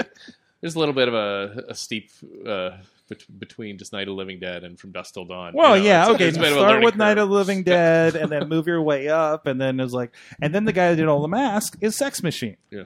Boom, here you go. So that's it's all ties into Pittsburgh here, which is great. My roommate actually ran into Bray Wyatt at Planet Fitness in Edgewood while they were filming that stuff. Nice. And he says, "Hey, you're actually friends with Sam Adonis." He goes, "Holy crap, he's my roommate." So it was pretty fun. That's awesome. Weird story to hear from my crazy roommate. Love you, Dave. Awesome. Mason is okay now, by the way. So, jeez. No, for now. It's been a long time since we've had somebody that was giving kids nightmares, right? Like Papa Shango. It wasn't. It was always kind of sillier though, or like when he had the boogeyman or whatever. It was always just kind of goofy, not so much. Ooh, I'm scared. I don't know though. You're putting yourself in your perspective. Yeah. Well, yeah. I guess. So, you weren't 9 when that happened. To where the right age group, I guess, or the right kind of. It's like, oh yeah, it could be scary for kids. I guess you can see that, and then it's like maybe it's drop it's the kind of that boogeyman on level. Saturday morning slam when they had that. Yeah. You know, Yeah. see what happens. See the complaints roll in. So I guess Live I can wire. see what you're saying, where it's like, oh yeah, it might be more Dude, of a hit with the real Ghostbusters scared the crap out of me on Saturday morning. the real like Legit. the cartoon. The boogeyman that was like kind of this Joker looking thing mouth, was big the lips. scariest freaking thing I've ever seen on television, man. And it just like it that was the episode where like I'm hiding behind this pillow. You know, let's see, what was I? Probably 6 or 7 year I old was gonna me. say I was probably Yeah, trying to you're think of when that probably was about on. the same. Yeah, so We had Are You Afraid of the Dark in my generation. It was a good one. yeah, The one that always got me was one episode where a little kid came out of the water. He's like, "I'm cold." I don't remember that, man. It's been a while. I've forgotten a lot of crap. I party too much. I don't drink now, which is nuts. I haven't had a sip of alcohol in like 9 weeks, and I dropped all Really? kinds of weight. I have abs, so it's weird. Like, it's You're nuts. like, where do these come from? No, it's cool because like I can't say I don't drink. Like I like drinking, Yeah. but I've had such a a crazy ride, and I've always wanted to I never wanted to miss out on experiences because of dieting.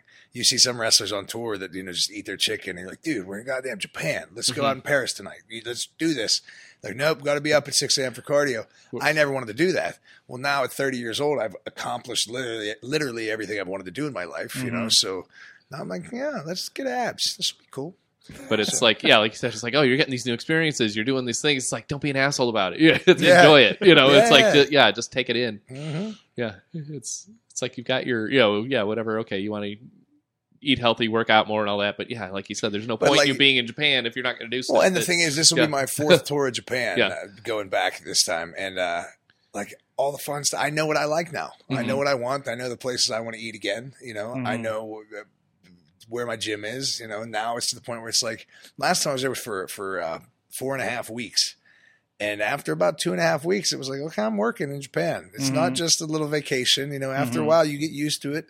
The novelties wear off. You still love it. You still enjoy it and learning You're the just culture like, and well, stuff. I'm in Japan now. And the stuff Right. that's become part of your routine, it's part of your routine now. Yeah, exactly. By the way, Yeah. for those wondering, Rob is relating to this because he's done his done a world little tours, traveling, a little most- traveling with the armed forces. Mostly military. Yeah. but- So you but don't really. It was it's- your job. Well, it is one of those things where it's like if you're in these different places in the world, especially like if you're on the job, it's like you might not know when you might be able to even on that tour or whatever. Exactly. When you might get to do this again. Exactly. Yeah. So Right, and even I look at some of the terrible things I've eaten all over the world. It's just like it's just again, you never know. I'm lucky enough to have had 12 years in the business, but every time we lace up our boots, something terrible can happen. I'd like to know that at least for the time I had there, I was able to enjoy it and say I did it. Last thing I want to know is say, oh yeah, I went to Japan 13 times, but I never had any of the food. I just ate my chicken and rice all day. yeah, That's you just try not, to find a McDonald's the or place something. for it. It's To be fair, it's a lot easier to diet over there because they actually have vacuum sealed grilled chicken breasts, and their 7-Elevens sell like high quality real food. That's it was So- this sometime in Thailand, and it was interesting how many 7-Elevens and how stocked they were. Oh yeah, and they Yeah. have fresh food all the time, so it's Yeah. good. so it's safe. Yeah.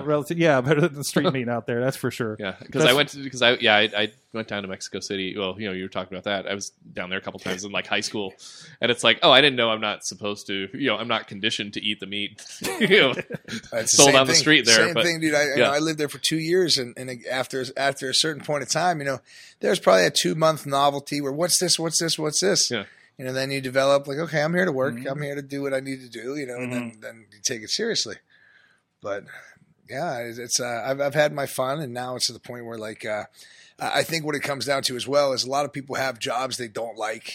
People really they have lives they don't care for, and their escape is the weekend where they get to go out and party. My job luckily is my escape. When I'm in the ring in front of 2,000 people in Corkin Hall or in front of 10,000 in Mexico City, that's the time that I like being, removed from things.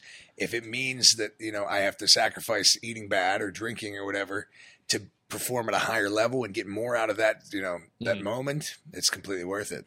That's kind of interesting. We've had this conversation on text a little bit about how you're like, hey, I'm crazy. I'm out there all the time, right? Like there is that certain point because I've had somebody have these conversations with me where, hey, you're kind of working all the time. You're not really getting much downtime, but you're just like, you're on the game all the time, right? Yeah, it's insane. It's fun.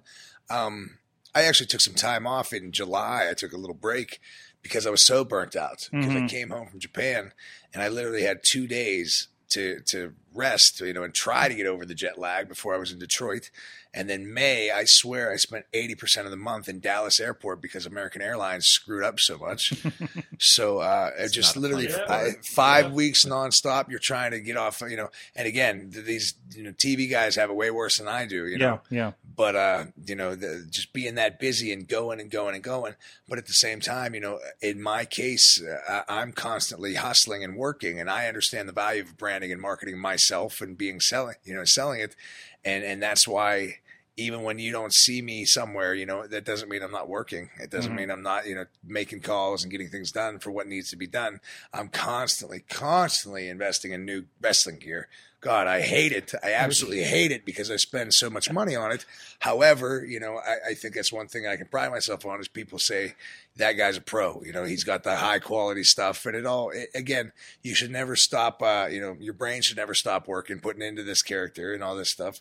So it is really a full-time gig, being able to maintain a higher level indie status, if you will. Indie, I hate that word. Independent. Can we just say independent? Independent. Speaking of gear, I have to ask you about this because I was surprised by some gear that I discovered at the I know where this is going. At the memorial show that the Baseman put on a few weeks ago. The first time that I made a GIF and realized I might not want to put this on Twitter because I don't want to get blocked. You got some nudie boobies on your. This was just I don't know if it was a rib against me or if it was a good idea and my buddy was just messing around. But I get all my airbrush tights done in Mexico City. Yeah. And I told a guy I wanted flamingos because everybody gets a tiger or a lion or something. I'm like, flamingos are cool. They're badass, hot pink, different.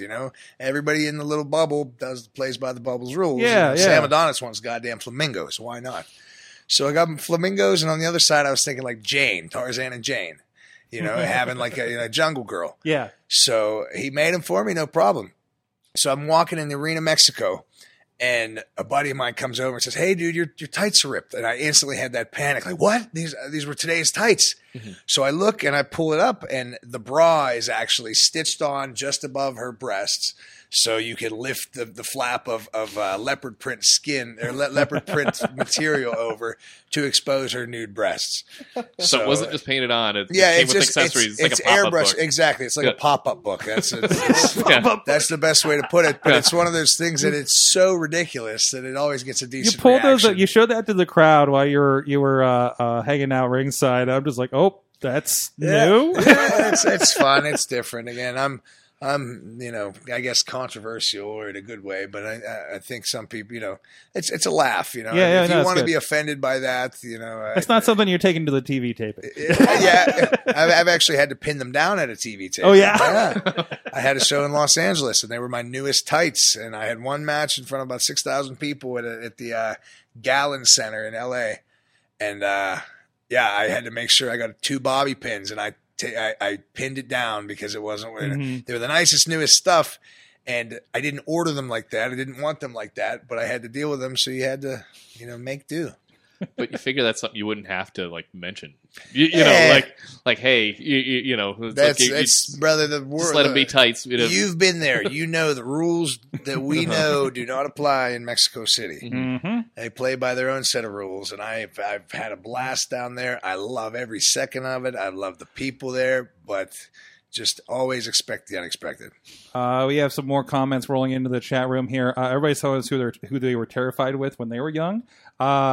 Tina, out there in Washington State, says she was terrified of the Road Warriors as a kid. 4-year-old Tina was terrified of Road Warriors smashing pumpkins from a scaffold. What was that? Oh, it was the Skywalker match or whatever. Where they, because was that like Halloween Havoc or something? Because they were like the early Starcades. Yeah, I think each the first couple had one where it's like they basically get up on a scaffold and everybody's the scared to death. Star Wars match. It might have been a Halloween Havoc though or something because if there's pumpkins. I don't remember that. I think what they were just trying to sell was it's like, okay, let's look. If something were to fall off of this, Oh, yeah. I here's understand. They were like, "This is Jim Cornette's head." I Yeah, don't remember yeah, that no, no. particularly. But then of course nobody ever got like hurled off of the thing or anything. No, It was- like I think Cornette got the Cornette worst. blew one his off knees of it. out. Yeah, blasted Yeah. his knees out. yeah. I watched that match like after it came on network. That was kind of. It's such a weird match too, because I think like a couple of the guys were like legitimately afraid of heights. Oh too, yeah. So But and I just thought of one too. Like okay, like we're thinking of more of the horror characters. Oh, like Boogeyman and all that. But, yeah. But I want to say Vader, his whole getup when he had the mask, was pretty scary. He was just awesome. Like the first times you see Vader, him. there will never be another one, and I wish to God there was, but that man was special. But like before you saw the person underneath it, like when you see like the promos or yeah, whatever, I know it what you mean, was, the entrance mask. it's like what the hell is this thing? He's one guy that I can constantly put on a tape and be like, just wow, He I is just love him. ridiculous. It's just unbelievable. Everything he's ever done was just amazing, and we were blessed to have him. insane for his size. Don saying the Undertaker, of course. Man, even like the late '90s, like Ministry, like He was pretty Undertaker. creepy there. Yeah, that Yeah, whole angle with like, Austin, crucified and all that stuff. It Like, was pretty dark. like creepy, and you're just like, what am I watching? And should I be? Yeah, A little yeah. bit, right? Yeah, that was good stuff. Mankind, when he first came out, was pretty scary. Mm-hmm. Like in the Boiler Room promos, '96 and stuff. That was kind of like, oh crap. I remember the last time I was like, I guess probably the only time I can remember was when Crush beat up a fan. When Crush beat up Steve Carino, who was a fan in the front row, and he pulled him over the guardrail and beat him up. I remember, like, just no. This is that Mom, was- can we go to wrestling still, Mom? Like That this was is, like Mr. Fuji era Crush, right? Like when he had a little bit of the face paint and stuff. Yeah, he had the dragon tattoo on his face. Prison Crush. Prison Right- Crush. right when he Prison came- Crush. Right when he came back and beat the crap out of that fan, I was like, no. I don't know if I want to like wrestling anymore. Yeah, It's a bit heavy. But it did seem like the mid '90s seemed more rock concert at the WWE shows. Like when you go back and watch those Raws, you're just like, yeah, I don't know if you couldn't just sit and watch a wrestling show. You were part of like an experience at that Yeah, point. well, I love it. And one thing that drives me nuts is I love it. WCW have missed so much watching those crowds now. It's just there's crowd energy that just doesn't exist, and these people are just insane. They say we're live from Daytona Beach or we're live from wherever Something they're coming different. from. Yeah. They were nuts. The people were so entertained and excited, because it was again, it was for more people. It wasn't for a segregated. A lot of those people enjoyed Rey Mysterio and Eddie Guerrero matches, but they came to see Hogan and Piper and Nash and everybody. Somehow we've decided, wrestling folklore and this bubble has decided to rewrite history that certain guys were terrible workers. It's bullshit. These guys are, what the workers, they might be terrible workers in your work rate idea of what you think work rate is. But, asks the guy at the pizza shop, what does he remember? And, the guy that sold the most tickets is the best goddamn wrestler It's on the funny show. because I have a conversation with the guy at the pizza shop when I pick up our Slice on Broadway every week. And he'd probably tell you every time that Kevin Nash is a much better wrestler than Chavo Guerrero. Maybe. So. Maybe.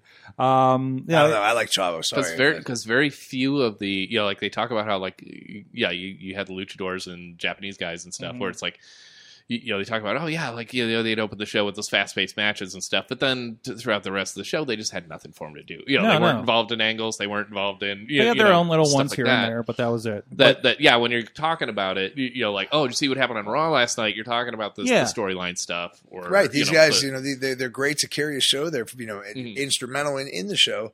But they weren't, they didn't bring the people to the show. They didn't sell the houses out.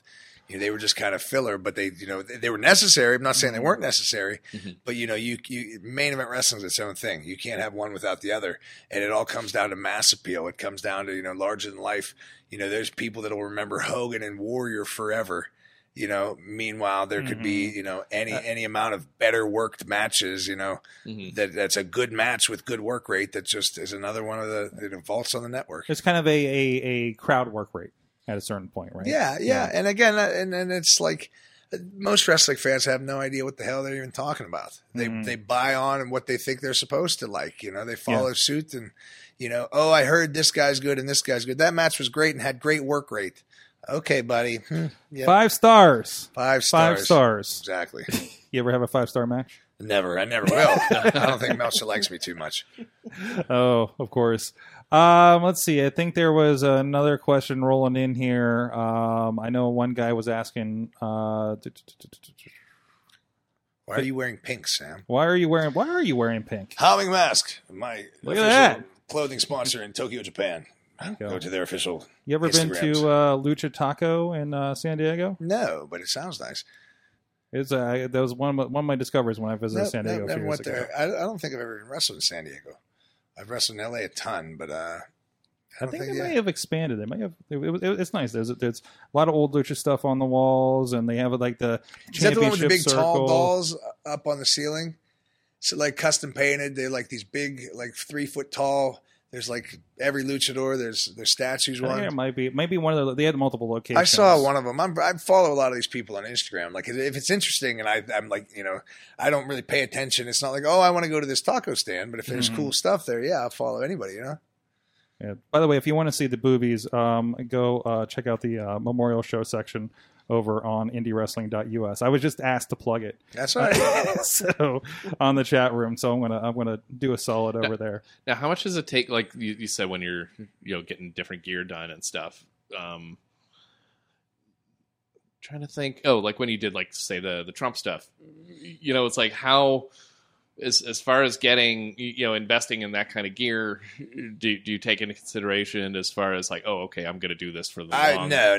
I've spent way too much money on gear because I get new ideas. I want new stuff, and then I get rid of it. So it might just be a couple times. It's not like, oh, this is going to last me. And you're not like eBaying off the old gear like the girls do. No. I usually just throw them You away. probably I'd can wear with it- the booby one. Probably, but I sell a lot of them in Japan now. But I get new ideas, and then like literally I had a drawer of like 11 pairs that my ex-girlfriend probably still has because I left everything at her house. But there were just ones that you just get tired of wearing, and then sometimes it'd be like a show at a bull ring, and you don't want to wear your good stuff for there. Mm-hmm. But the worst part about the airbrush stuff is it doesn't last very long. Mm-hmm. You have to. I get maybe, if I'm lucky, 12 matches out of it. Mm-hmm. So I'm always staying up, getting new stuff, and making sure it's topical. The airbrush, there's not as much airbrush these days. You're keeping it alive. Well, it's because it's expensive in the USA. So lived in- with something like that, you said it has kind of a limited lifespan, kind of Yeah. built into it. Yeah, well, that's Anyway, something so- that it's. I had the connections down there, and it was cheaper for me, and I was able to get it done. But yeah, there's not really. And again, something.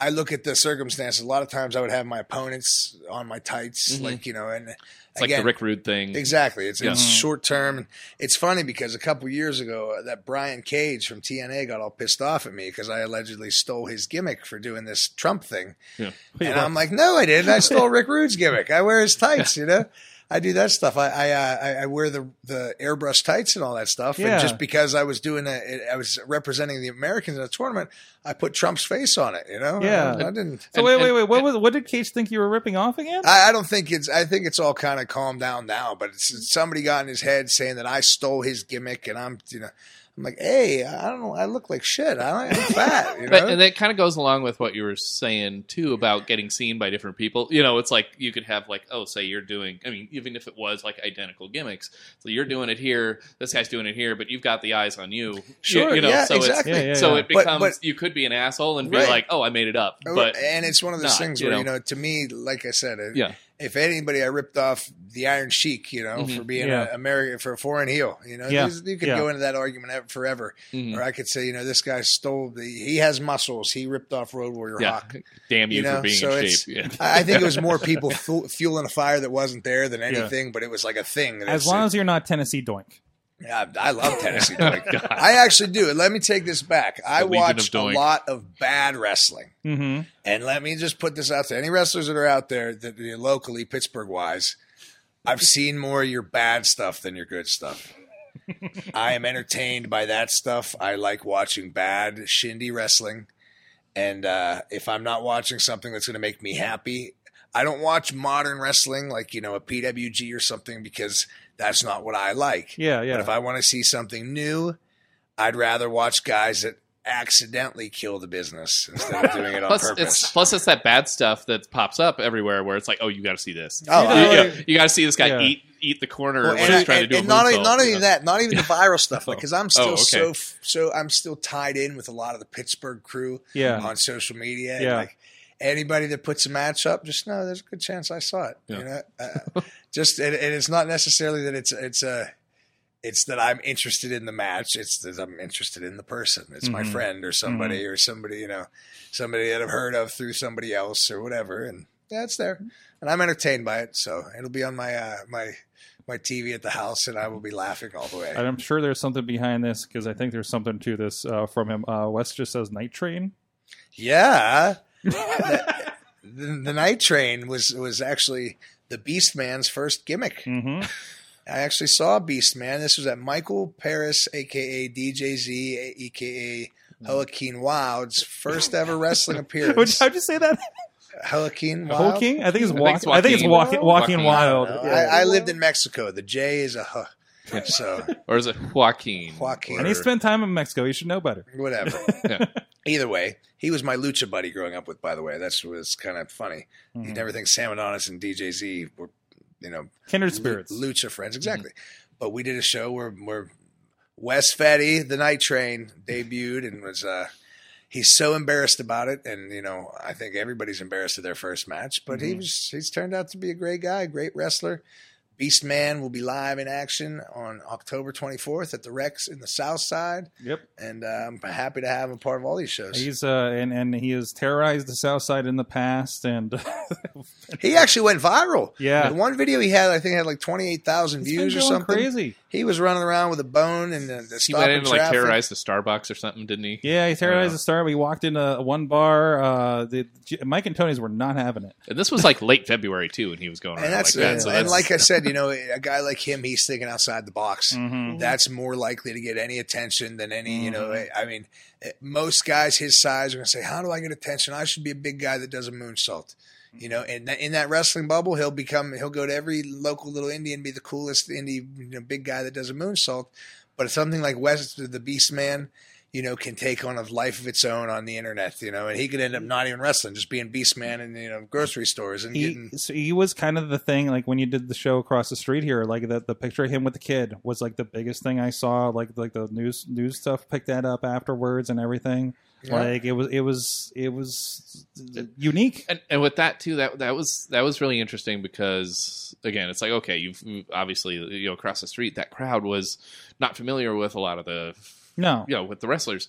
So he was doing except for the Shocker. They were very familiar with the Shocker. But I mean, it's like outside of like the big games, it's like they don't know who our local guys are because they don't go to shows, whatever. But yeah, like Beastman was doing that during the before the show, during the show, intermission, going around interacting, you know, and then by the time he had a match or did something, it was like, oh, that okay, was by design. By That was genius. But your expression for the Shocker, for for anybody listening that was there, I'm assuming you're talking about Shocker's fantastic language of speaking English on the microphone. Oh yeah, it was the remember it's a family Holy show until cow. it's not. Yeah, well, it's also like I love going to a show. When I went and saw Lucha Underground taping, it's like everybody knows a chance. I know how to say chicken and thank you in Mexican. Yeah, you know, that's it. You know, and I'm hearing like an entire crowd of a few hundred people like know the chant to go along with Shocker and these other guys. You know, you're doing the announcements in Spanish.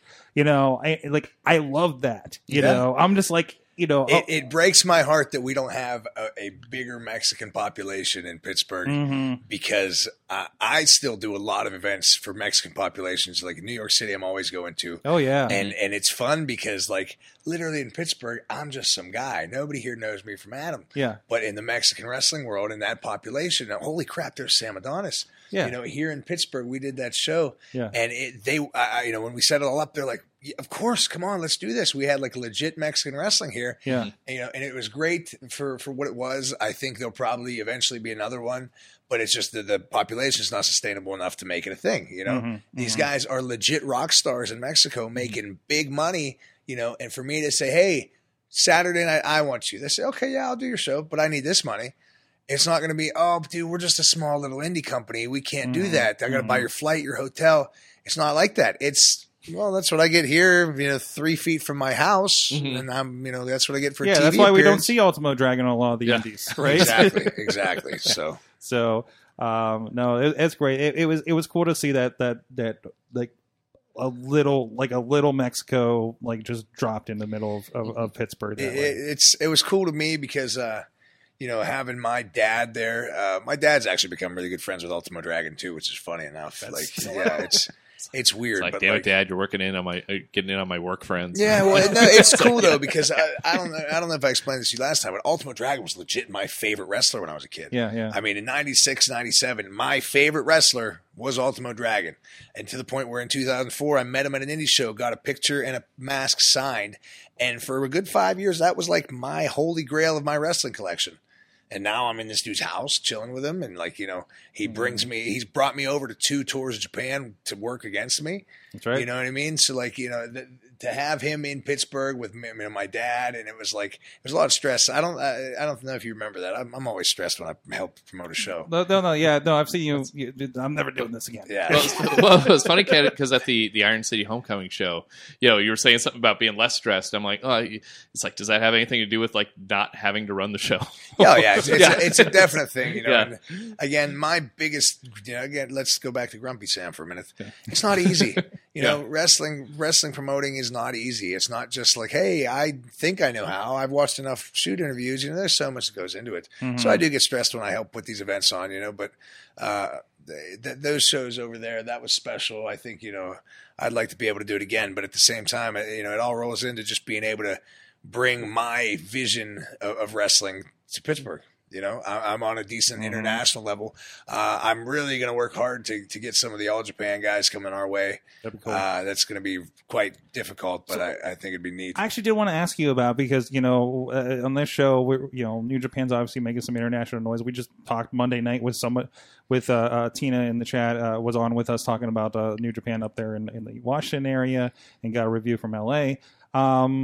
So a lot of fans out there may not be as familiar with All Japan. What is the difference? Kind of what does that say? Is that something that we are able to watch somehow as Americans here? Thank you to the internet.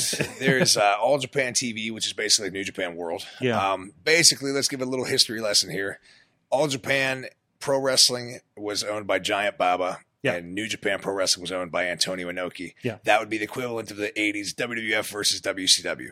Mm-hmm. So basically, I'd say 70% of American wrestlers that worked in Japan, and they're talking about the good old days, the 80s, they worked for All Japan Pro Wrestling. They worked for Ric Flair, Ricky Steamboat, Kerry Von Erich, Harley Race, Bruiser Brody, Abdullah Butcher.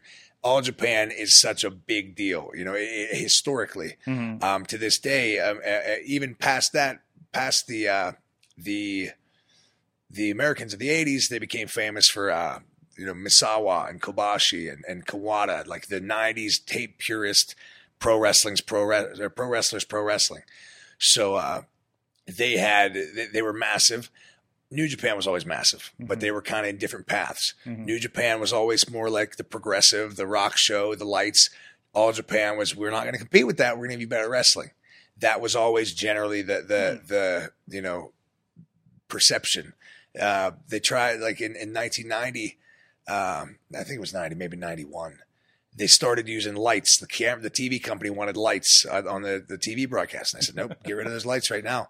Wow. And this eventually led to, again, I don't know if you're Japanese fans, but to if anybody is, and this just shows how big of a nerd I am. But that was one of the big issues between Misawa and Baba's widow in the year 2000. He wanted to upgrade and say, hey, wrestling's moved beyond this. The Americans are doing the lights, camera. New Japan's doing all this. And it was, nope, this is All Japan. We do this classic style. It'd be kind of like if WCW was still the dark arenas and didn't do that upgrade. Yeah, exactly. Our Nitros. It was the classic, and the classic style, American pro wrestling, if you will, in Japan. Mm-hmm. Years have gone by. New Japan's a clear number one right now. They're so big. Again, it comes down to sponsors and profit and whatnot. They're playing with different money. All Japan's very strong now. It's been getting better. They've been drawn through the ringer, years past, but now it's kind of, it's healthy. It's getting good again. I'm super proud to work there because I can literally watch a match that I watched as a kid. Let's say, Abdullah the Butcher against Terry Funk or something. And that's the same company I'm working for, Again, maybe it's super nerdy, but a lot of people watch this WWE stuff, and that's how they see that. Yeah. To me, there's almost a different allure about it because it was less easy to obtain. So seeing All Japan there, it's cool to be there. There's a legacy, there's a history. And I think, a lot of people agree that, Japan has always used some of the cream of the crop.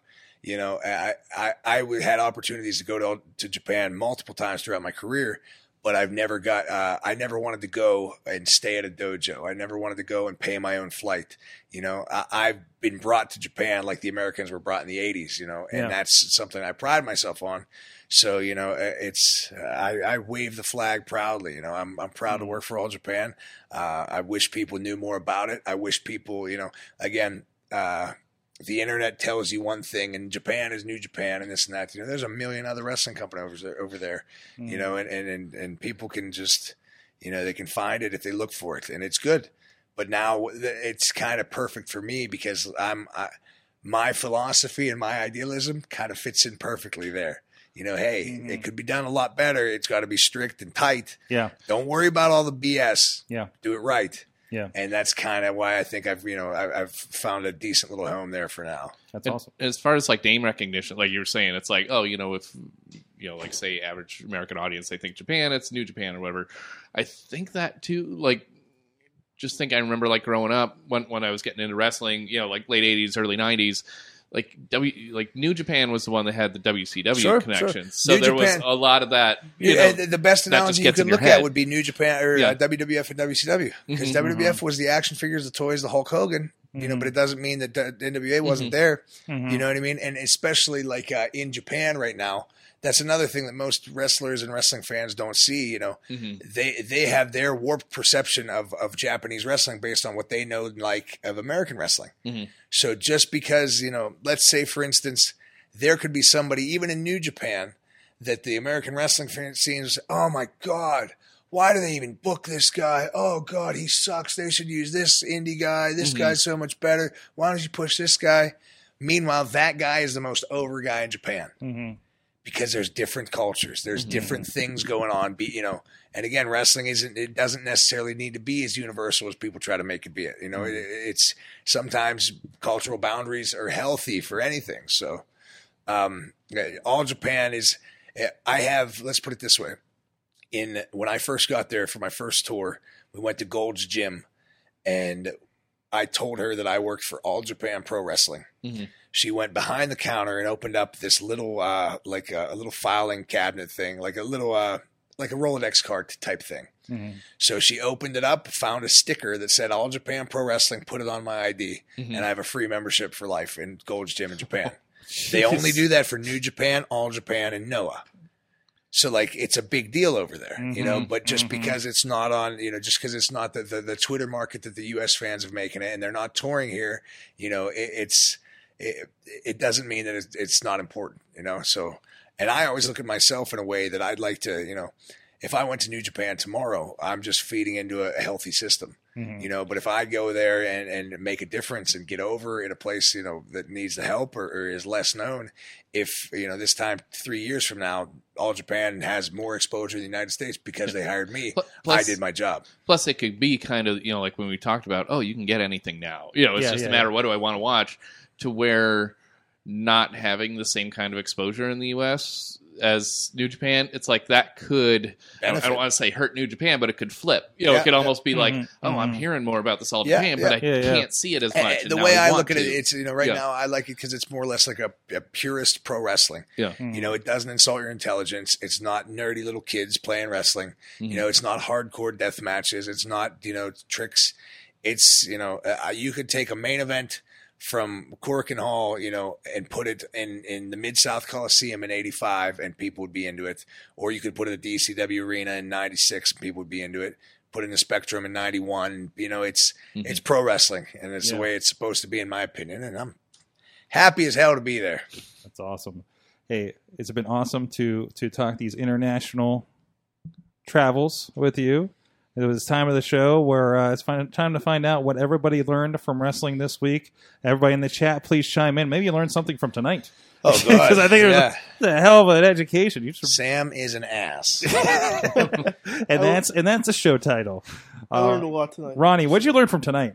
A lot from this guy. He's just been sitting there looking at you absorbed. Yeah, I literally just listened to everything you said. I Yeah. took everything in, man. Thank you for letting me sit here and listen. Cool, man. Yeah, just use it. Apply. Yeah, definitely. What'd you learn from this? A lot.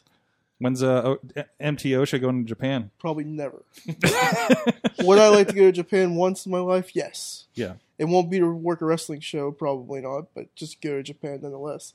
Unless this fucking guy wants to take me with him to Japan one time. You need somebody to carry your bags? Just give him a list. I'll carry your I gotta bags, take bro. my mom first. I gotta take about 6 girls first. I gotta take my brother wants to go again. There's too many people. It's gonna be one of these like about 14 years from now. You Yeah. finally get a call. We're It's like, Ronnie, it's time. Rock I want to Tag be. in. I want to be like Bob Sapp. I don't know if you guys remember him, but he was a big, massive. He was a MMA fighter. Yeah. He was Mhm. with Swiatowski in The Longest Yard. Yeah. But he was like a pop culture god in Japan because he came in over there as a kickboxer, but then he made all the right connections outside of the bubble. Uh-huh. You know what I mean? And then he's in his pop culture and he's doing music and movies and stuff. God, that's what I'm looking for. I'm trying to get myself over there and find myself. Man, some, you're going to be like the next great Japanese karaoke star. Why not? You know, you can see me in one of those weird movies involving the fishies and bowls and never mind. Sam, what'd you learn from wrestling this week, last couple weeks, whatever you want to go for that? What did I learn? What'd you learn in professional wrestling recently? Let me think. Jerry Lawler told me last Sunday that the first match on a show is the most important match on a show.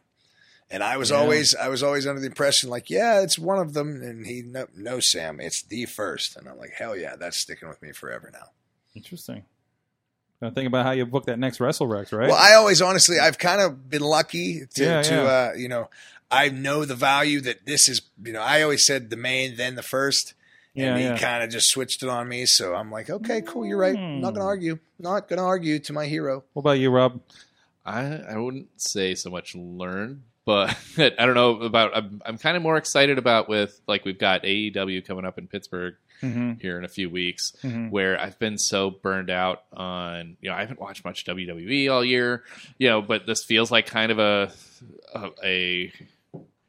reboot, like a reboot kind of thing, where it's like, oh, I can get in on this at kind of the ground level, and get more of a, it's You're like, not like me. It was like, man, I really need to catch up on these NXT UKs. Like it's one thing, even like with the performers that you're familiar with, it's still like, okay, how are they going to use them, or how are they going to figure into the thing? So it's just kind of interested in starting over on that. And as far as learning, again, it's just not, it's just kind of cool to hear about other, oh, here's how it is like coming up in, like you said, your Japan experiences or Mexico and things like that, just from hearing from somebody you actually kind of know, and not just the same, or, like, oh, or he's performed around here a lot and not just hearing the same kind of talking heads talk about that kind of stuff. You know what I mean? I learned that there is way too many knives in professional wrestling. You say knives? Knives. Oh. You saw that one. And nobody has the balls to use them. Yeah. That's the worst part. Well, people read books and think, oh, I'm going to tell you, I took the knife to the promoter when he said he wasn't going to PayPal me. I'm like, yeah, okay. I've heard that 100 times about some guy that's going to stab a promoter in any show. The referee took the knife away from Lee Moriarty in that match. So that's not his fault. Okay, so it was part of that. Okay, I got it. Oh, and I just remember the Angel Gate show, too. Available now on IndieWrestling.us. That's right. Thank you. Watch Lee Moriarty almost stab a guy. Yeah. And news. And he's such a Fake nice news. guy. He And normally watch- doesn't. and It's watch- just the novelty of it. No. Yeah, and watch Charlie Krull chase down Matt Carlins on camera until he's at the end of his cord and can't go anywhere. So I was laughing at that, by the way. Yeah. So, from the chat room, Tina Keys learned that what she's learned, it's refreshing not to look at my cell phone during a wrestling show and sit back, cheer, and enjoy the show as much as possible without having the need to capture every cool moment on social media.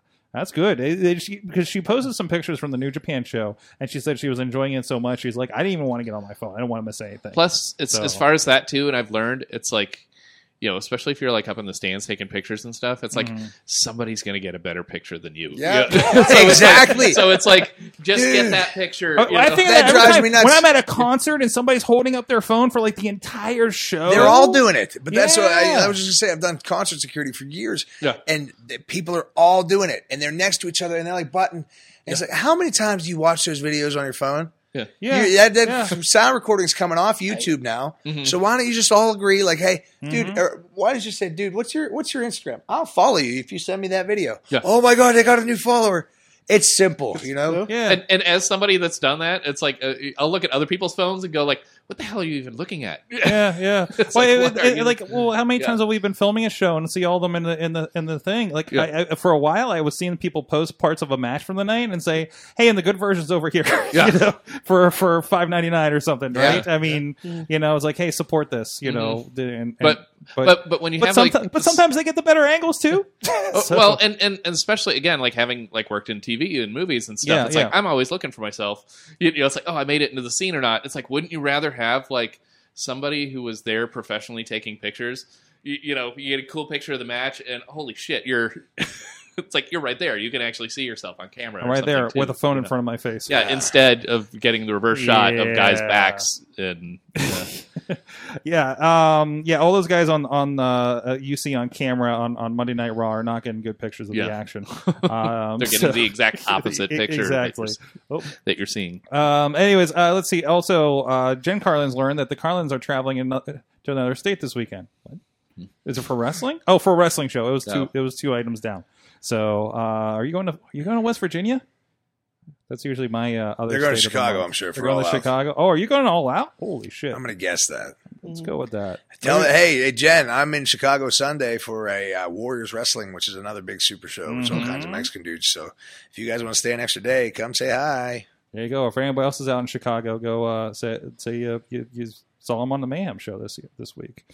And Bob fucking Sapp.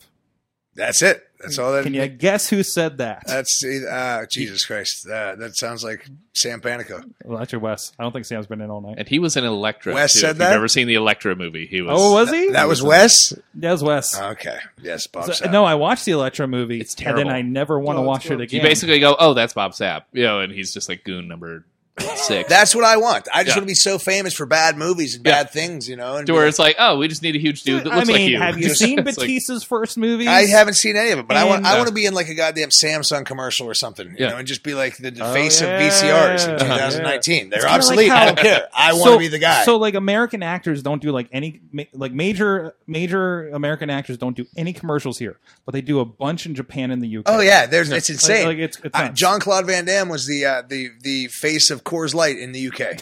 Yeah. Like, wait, what? What? And it's just insane. That's the way the world works, though, man. God. All right. Well, hey, Sam Adonis, where can people find you online? Real Sam Adonis, Instagram, Twitter. That'd be cool. It's official Sam Adonis on Facebook.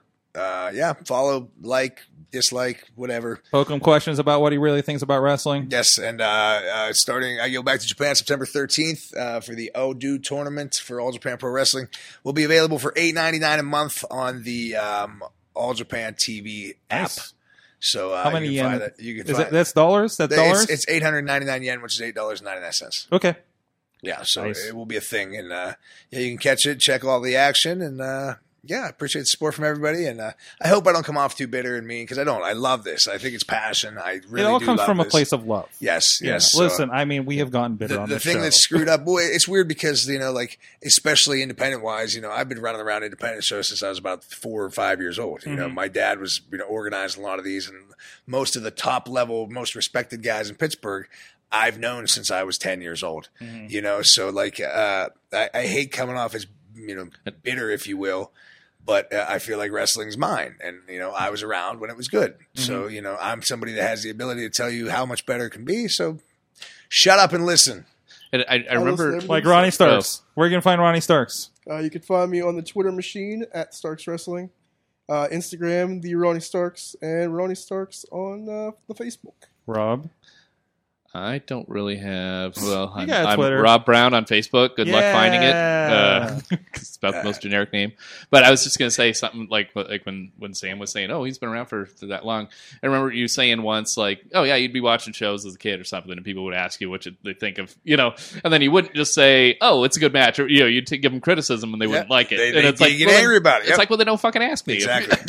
Exactly. That's how it's always been, and I'd like to think I've earned my keep because I continue to give back and do it more for the sake of wrestling. If I took care of myself like I should, I'd probably be the indie viral star and be famous and all this shit. But I give back to wrestling and try to take care of it and play by the rules and be a heel that doesn't get cheered. But that just gets you into trouble. On that note, thank you everybody at Sorgatron on the Twitter. Check out everything WrestlingMayhemShow.com. No Indie Mayhem Show. It was a hybrid tonight, so go with that. I might just post this over there too. So thank you everybody. Thank you the chat room. We'll be back next Tuesday night, regular time, 9 p.m. on Facebook. If you guys want to jump in with that, we'll see you guys next time. Mayhem out. Just wait, just wait, just wait, just wait. Wait for the perfect time, then attack. Don't give up what you want, take it back. Wait for the perfect time, then attack. Do what you This show is a member of the Sorgatron Media Podcast Network. Find out more at sorgatronmedia.com.